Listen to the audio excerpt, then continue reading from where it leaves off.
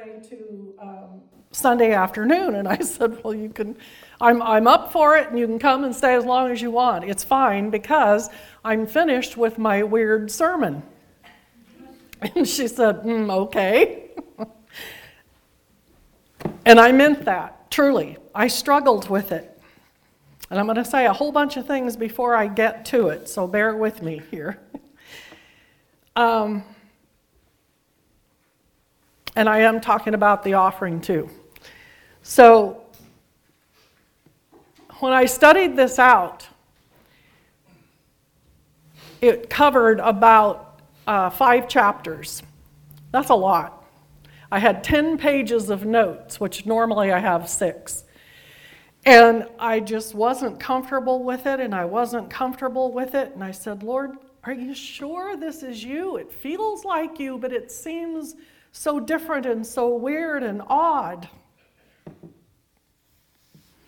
And the Lord spoke to my heart and said, break it up into segments. Never occurred to me. So that's what I did. So I have a very short sermon this morning, which is why I'm going to say some other things beforehand. In your hymnal, you all know this song. Turn to page 366. I want to say that we have reason to trust in God.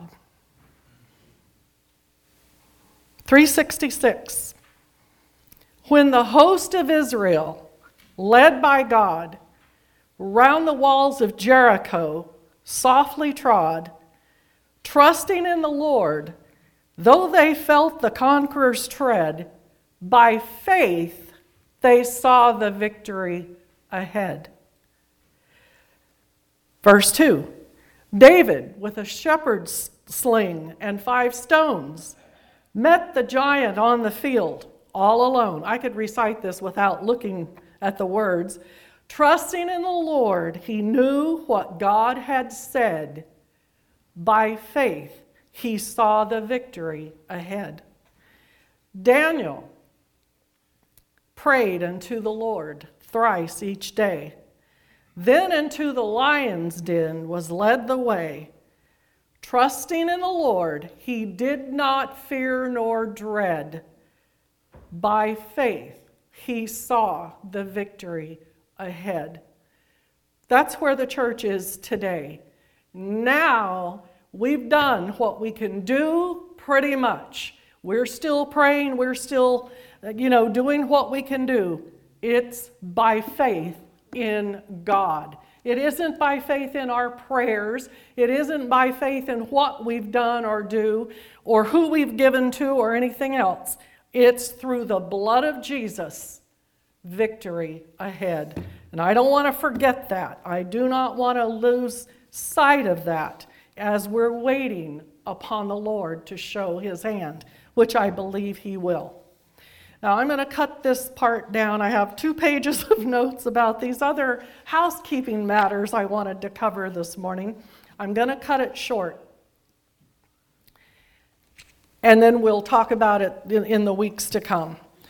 A few weeks back, we got this book from the Pentecostal Church of God. And as those of you who all know the church, we subscribe to their doctrinal faith statement, but we're not really affiliated with them in any other way. We used to be years and years ago, but we still follow their statement of faith and their doctrinal points, but we're not tied to them in any way, not in a monetary way. But I picked this book up because we hadn't seen it. I hadn't seen one of these in years and years and years. And I read the first few pages of this. And the reason I am bringing this to you today is I really believe that we should contribute towards the need in Ethiopia. The lockdowns here have been horrible. The lockdowns there have been catastrophic. They are starving. Even the missionaries don't have enough food to eat. And I wanted to bring this to the church. I've asked Don if it's okay if we could give a contribution from the church funds, but I would like for you to have an opportunity to contribute towards that if you so desire. And if you do, you can designate it on the little memo line of your check, or in the missions envelope, whatever you want to use, that it's for Ethiopia, for the missionaries in Ethiopia. They're not allowed to, trucks cannot move to deliver food. Farmers cannot sell their crops. They're not allowed to sell their crops. Imports have stopped, and the food prices that are available have risen very sharply. So the internet is very sporadic and very hard to reach out for help. The local pastors and their leaders are hungry and in dire straits. And that's all I'm going to say. We'll talk about it more later. But if you want to give a gift, you can give it today. You can give it next week. We'll probably wait till, I don't know, a couple of weeks from now before we send it in and collect what we can on top of what we agreed, the board agreed that the church would give a contribution. Work together. Lord, are you sure this is the message you want me to bring today? But I think we'll see some parallels in this first chapter of Daniel that we can apply to exactly what we're experiencing today.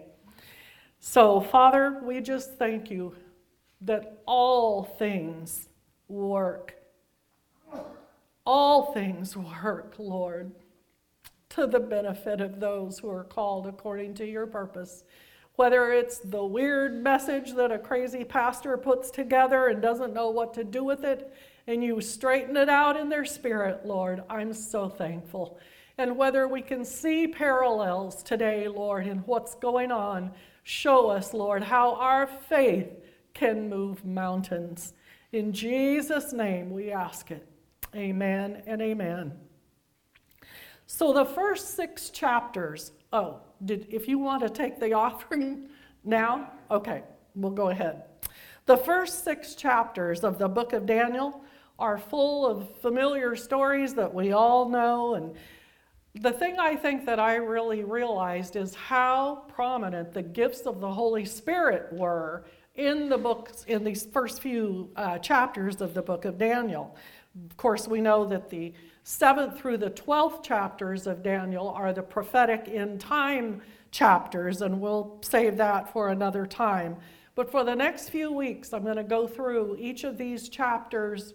I might combine 2 of them, but we're going to look at some of these stories and representations of God's power and moving in situations that were absolutely impossible. The background of this I'm calling pulse, as in your pulse, and peas. And we'll see what that has to do with each other. So in the first chapter, we are introduced to King Nebuchadnezzar. He became the king of Babylon when his father, King Nabopolassar, big names, died while Nebuchadnezzar was in Jerusalem besieging the city. And both kings were named after a god, one of the 2 primary gods of Babylon. The first primary god, of course, was Baal. Baal was his son, so we know all of those combinations of Baal and Baal. And then there was the god named Nebo. And this is who Nebuchadnezzar and his father, Nabopolassar, were both named after the god Nebo. Nebo was the god of scholars and astrologers.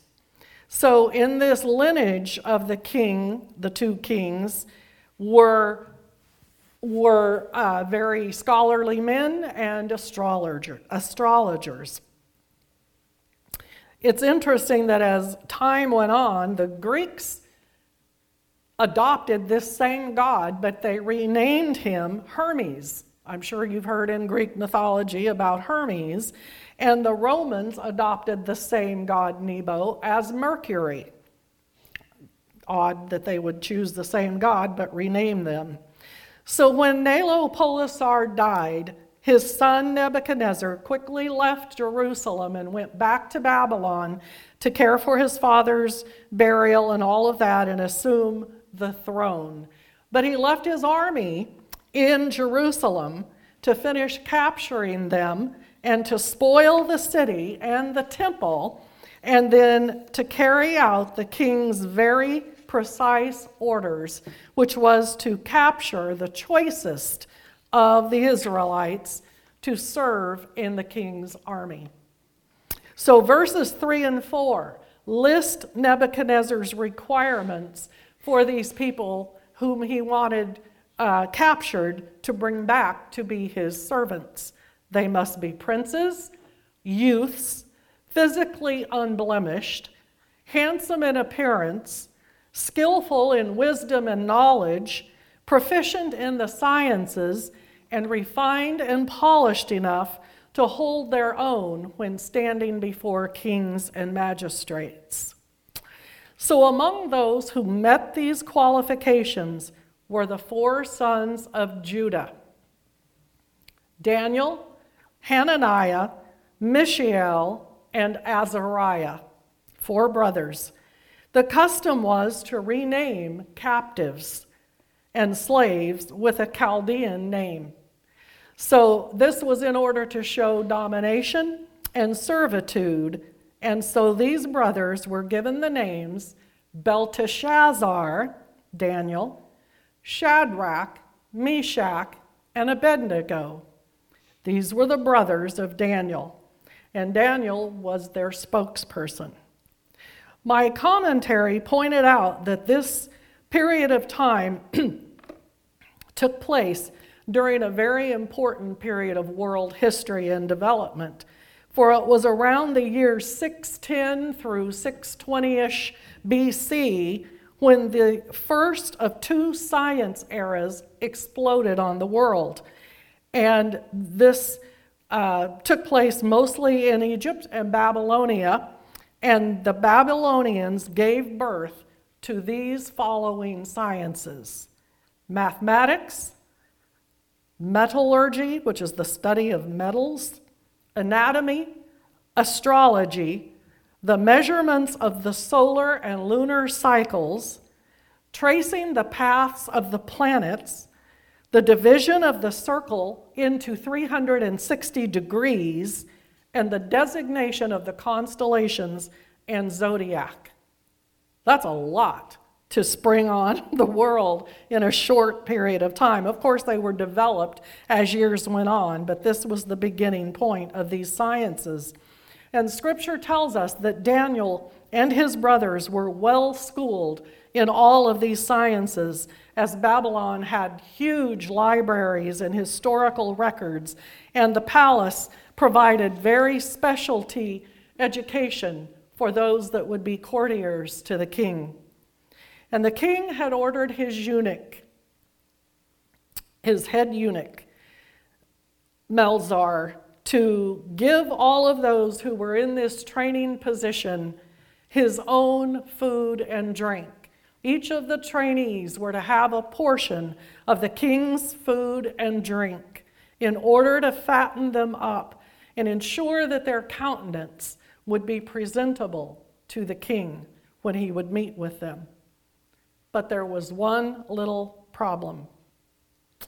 Daniel and his brothers refused to eat the king's meat because it had not been properly butchered or prepared in the way, and it had been offered to idols.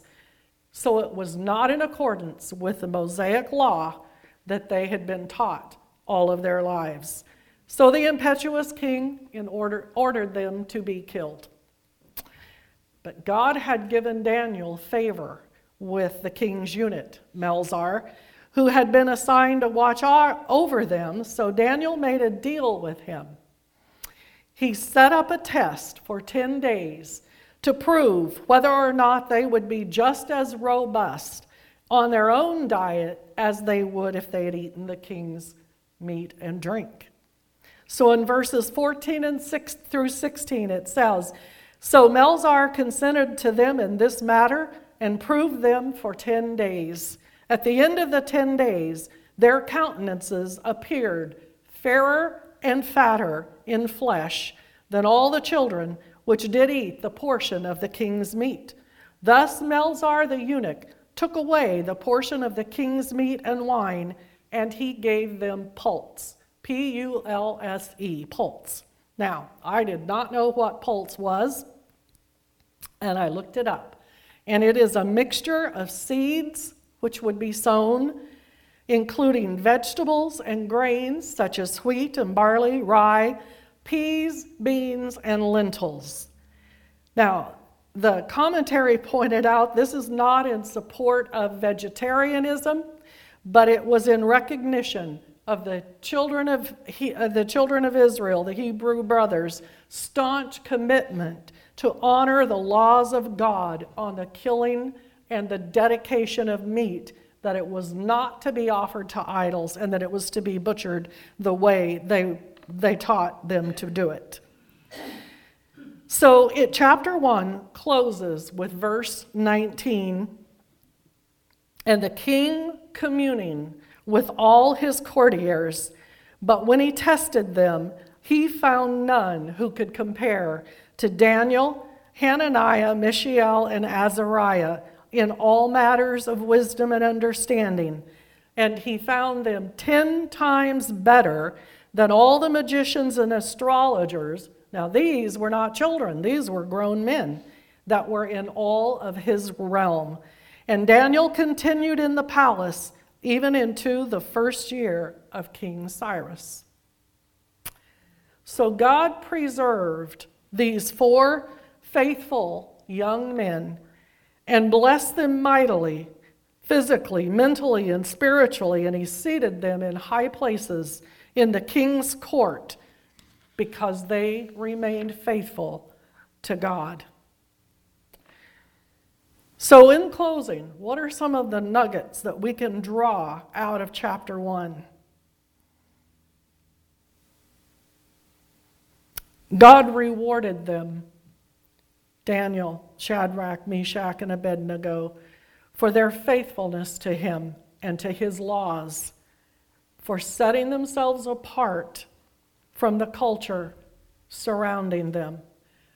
I really appreciated what you said, Jennifer, about, I know exactly where you're at because I was in HR for 30 years, and you cannot in HR be vocal about certain things and such things.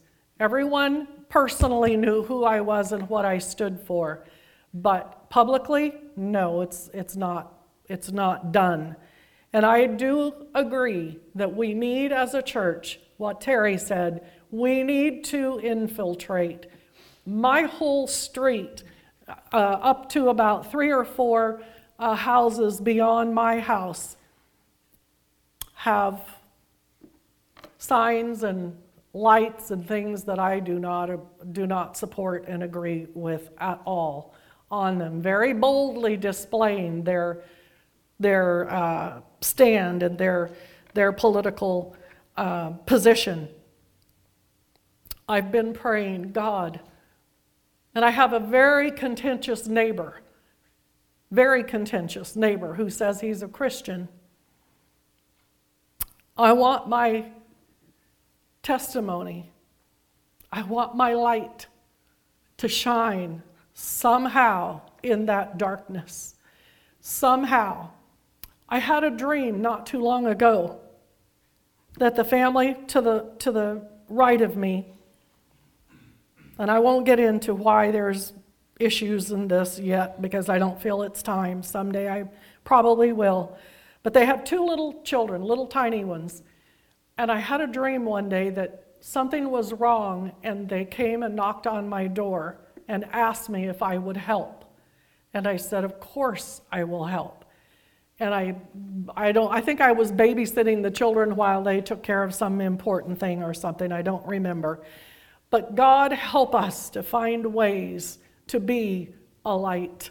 Find ways to set ourselves apart and not partake of the king's meat. Not partake of that which we know is wrong. And no matter what the cost, because there will be a cost. There will be a cost, because the next chapter tells us what happens to Shadrach, Meshach, and Abednego. We'll go over that next week. Similar to how he did with Joseph, God protected him and bettered him in Egypt when he was sold into slavery by his own family. God turned what could have been a dire situation of captivity for him into an important opportunity to excel and flourish and influence Egypt for the kingdom of God. And three, and lastly, I thank God for this example of being set apart, that even when times get very tough. And I think probably what's going on in the church today is there are churches who are deciding, am I strong enough? Do I believe this enough to stand up for what I believe in? And I believe there are churches who are not going to take that choice and stand. When the pressure is on and the persecution hits, that is the time to remember, by faith we see the victory ahead. And what was once delivered to the saints and counted or contended for, to stand up for our faith and our faithfulness to God, whatever that cost, knowing that He will reward us openly because His word says so. Father, we just thank you, and I pray, Lord, that this word will penetrate our hearts and that you will open our spirits, Lord, to know how and when to stand up and be faithful, Lord. We don't want to be contentious just to be contentious. We want to be led of the Spirit. We want to hear your word and tell us when it's time to march around the walls and when it's time to let out a shout, and you do the work. In Jesus' name, amen. Don. Every Sunday morning, typically, or often on Sunday mornings, I have a song in my heart. And I often wonder, why do I have that song in my heart? In the days that Dad was ill, that was happening a lot. Every Sunday, it seemed, I had a song in my heart. And I don't sing well, but I do it anyway around the house, just to entertain the kids, if nothing else. And today the song was Victory Ahead. Wow. And so when Mom brought that out, I was like, ooh, that's I was singing it I sing it with a bit of an accent, I won't tell you what, but I have fun with it, and but I thought, I wonder if, there's a purpose for this, because I'm praying for victory. And I have settled in my spirit that however that comes, it's coming. And so we're trusting in the Lord to do it His way, which is the best way. None of us here as believers can object to the way in which God brings about victory. And so we have faith that the victory is His. I think I have a little more this morning because of my song, my silly singing, but it was implanted there by the Lord, not for no purpose, but to encourage that there's a victory ahead. There's a victory ahead. And tell yourself that. The victory is ahead, and it's His, and it's His way. And so we continue to pray day in and day out for this country, for the needs of the people of this country and the church and each one of us. But we do so with the confidence and faith that there is a victory ahead. And that song, each verse is a story from the Bible of an incredible victory. And I've been struggling, as maybe many have, with hearing what we hear day in and day out. It's kind of ugly and has been all year, and not just all year, for many years. From voices that I would kind of position as the prophets of Baal. They're loud and they scream blasphemies. And it was a a sermon that Dad was giving or preparing when he got diagnosed with cancer, and he couldn't come that week. That would have been the week following the 31st of January 2019. He gave that sermon back in May of 2019 when he got back from physical therapy, not only after chemo, but after a back surgery. And finally gave that sermon, which was, "How long waver ye between two opinions?" And it was directed to it's the story from 1 Kings, where Elijah, he'd been in hiding. The prophets had pretty much all been killed. Obadiah, who served under King Ahab, had hidden away 100 prophets in caves and was feeding them in secret so Jezebel could not kill them. And Elijah presented himself to Obadiah as Obadiah and Ahab were running throughout the land looking for, I think, grass or food. They were starving. And Elijah presented himself to Obadiah, who was faithful to God, undercover, in secret, at risk of being killed by Jezebel. And he said, "Go tell Ahab that I'm here." And he said, "I can't do that because I'll tell Ahab you're here, and the Spirit of God will whisk you away, and then we'll come here, and I'll get killed because I lied to Ahab." And he said, "Tell him, and I'll be here." And Ahab came, probably with an intent that Elijah would soon be killed, because that was the purpose of Jezebel. But he said, "Bring together all the prophets of Baal." I think there were hundreds of them. And set up altars and split apart an ox on the altars, put wood under the altars, and have them pray to their gods and call down fire to burn the sacrifice on the altar. And they did so from morning till noon.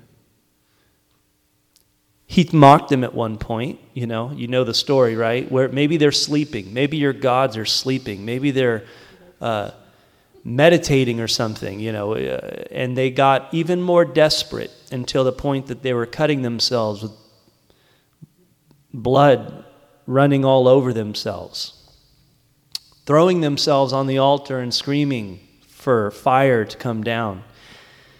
And finally, it didn't happen. They couldn't make it happen. They screamed and they cut themselves and they wailed, and it didn't happen.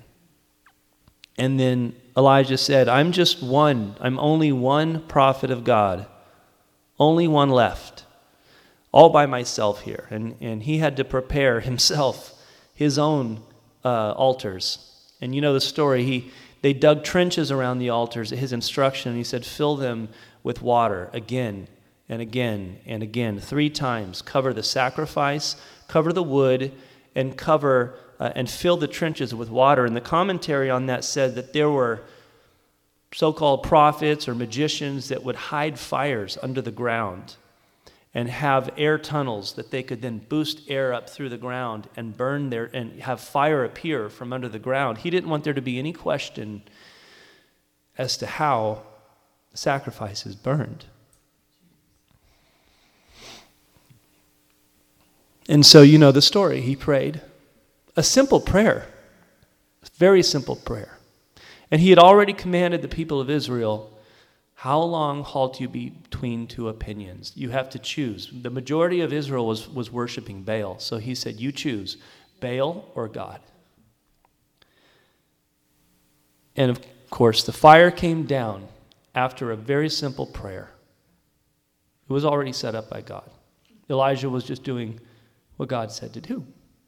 And the fire came down and it burned the sacrifice. It came not from underneath the way fires typically would. You put the wood under the sacrifice and you burn it from underneath. The fire came from above and it burned everything down to dust into the ground and consumed all the water.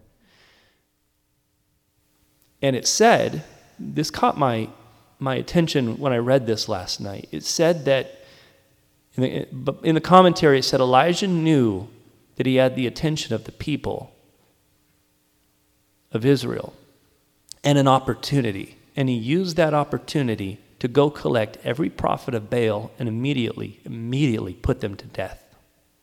Didn't want to let that infection continue any further. And that caught my attention. So I thought, you know what? We're surrounded by prophets of Baal right now, but they don't have the victory of Jesus.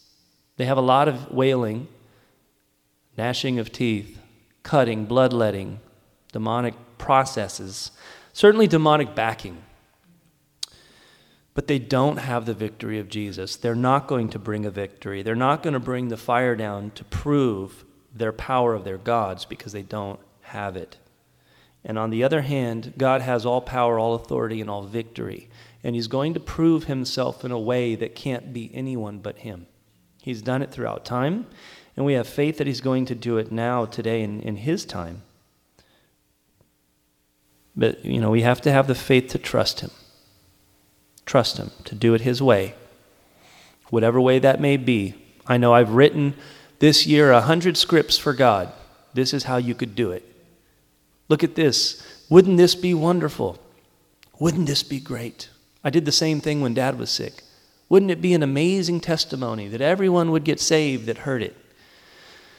He knows better. So let's trust him. And I'm encouraged by the victory ahead.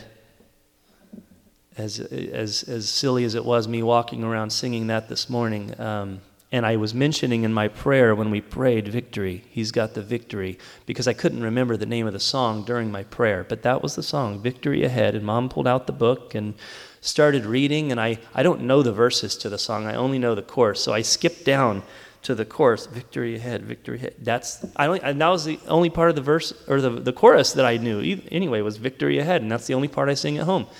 Victory ahead, victory ahead. I know the tune. But we have the victory in him. We can sing it in closing, but first let's take the offering. We're going to take 2.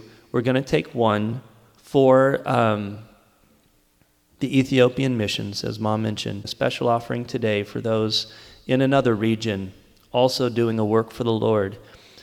When people are starving, it's real. It's real. The starvation in those times in Israel had the king Ahab searching the land for food. The king was looking for food. Not necessarily Jezebel. It didn't say she was out doing anything, but the king was out scouring the land for food. And you know where the food came from? After God proved himself on that sort of battlefield of sorts, he told Elijah that a rain was coming. And Elijah went up to the mountaintop and sought the Lord while Ahab was down in the valley or whatever eating and just taking care of himself. Apparently he had food. But the Lord told Elijah that a rain was coming. And that's when he sent his servant out 7 times to go look for a cloud. And it was the 7th time that he said, I see a cloud the size of a man's hand. I'm not sure what that cloud looked like, but Elijah said, that's it. That's it. That's the sign from God. A cloud the size of a man's hand is confirmation that deliverance is here. And it says that he got up, girded his loins, and ran a distance that was 30 miles and outran King Ahab and his chariots. That's pretty amazing. Pretty amazing for a man to run 30 miles faster than chariots. That's the victory of God. So God, he brought the rains and he brought the deliverance. He brought the food and answered the needs of the people once again. So we're going to pray this morning for the people in Africa and an anointing over this offering that we're taking. As Mom said, give what you can, give what you feel led to give, and the church is going to make sure it meets a certain amount. Heavenly Father, we pray for all those in need today, starving around the world. God, this virus and the lockdowns, honestly, the lockdowns around this virus have caused so much damage, so much pain, so much destruction, Lord God. We just, in agreement today, Lord God, and in the name of Jesus, we pray that you throw this virus down. Throw this virus down. and all the destruction it has caused, mighty God, all the destruction that man has caused in its name.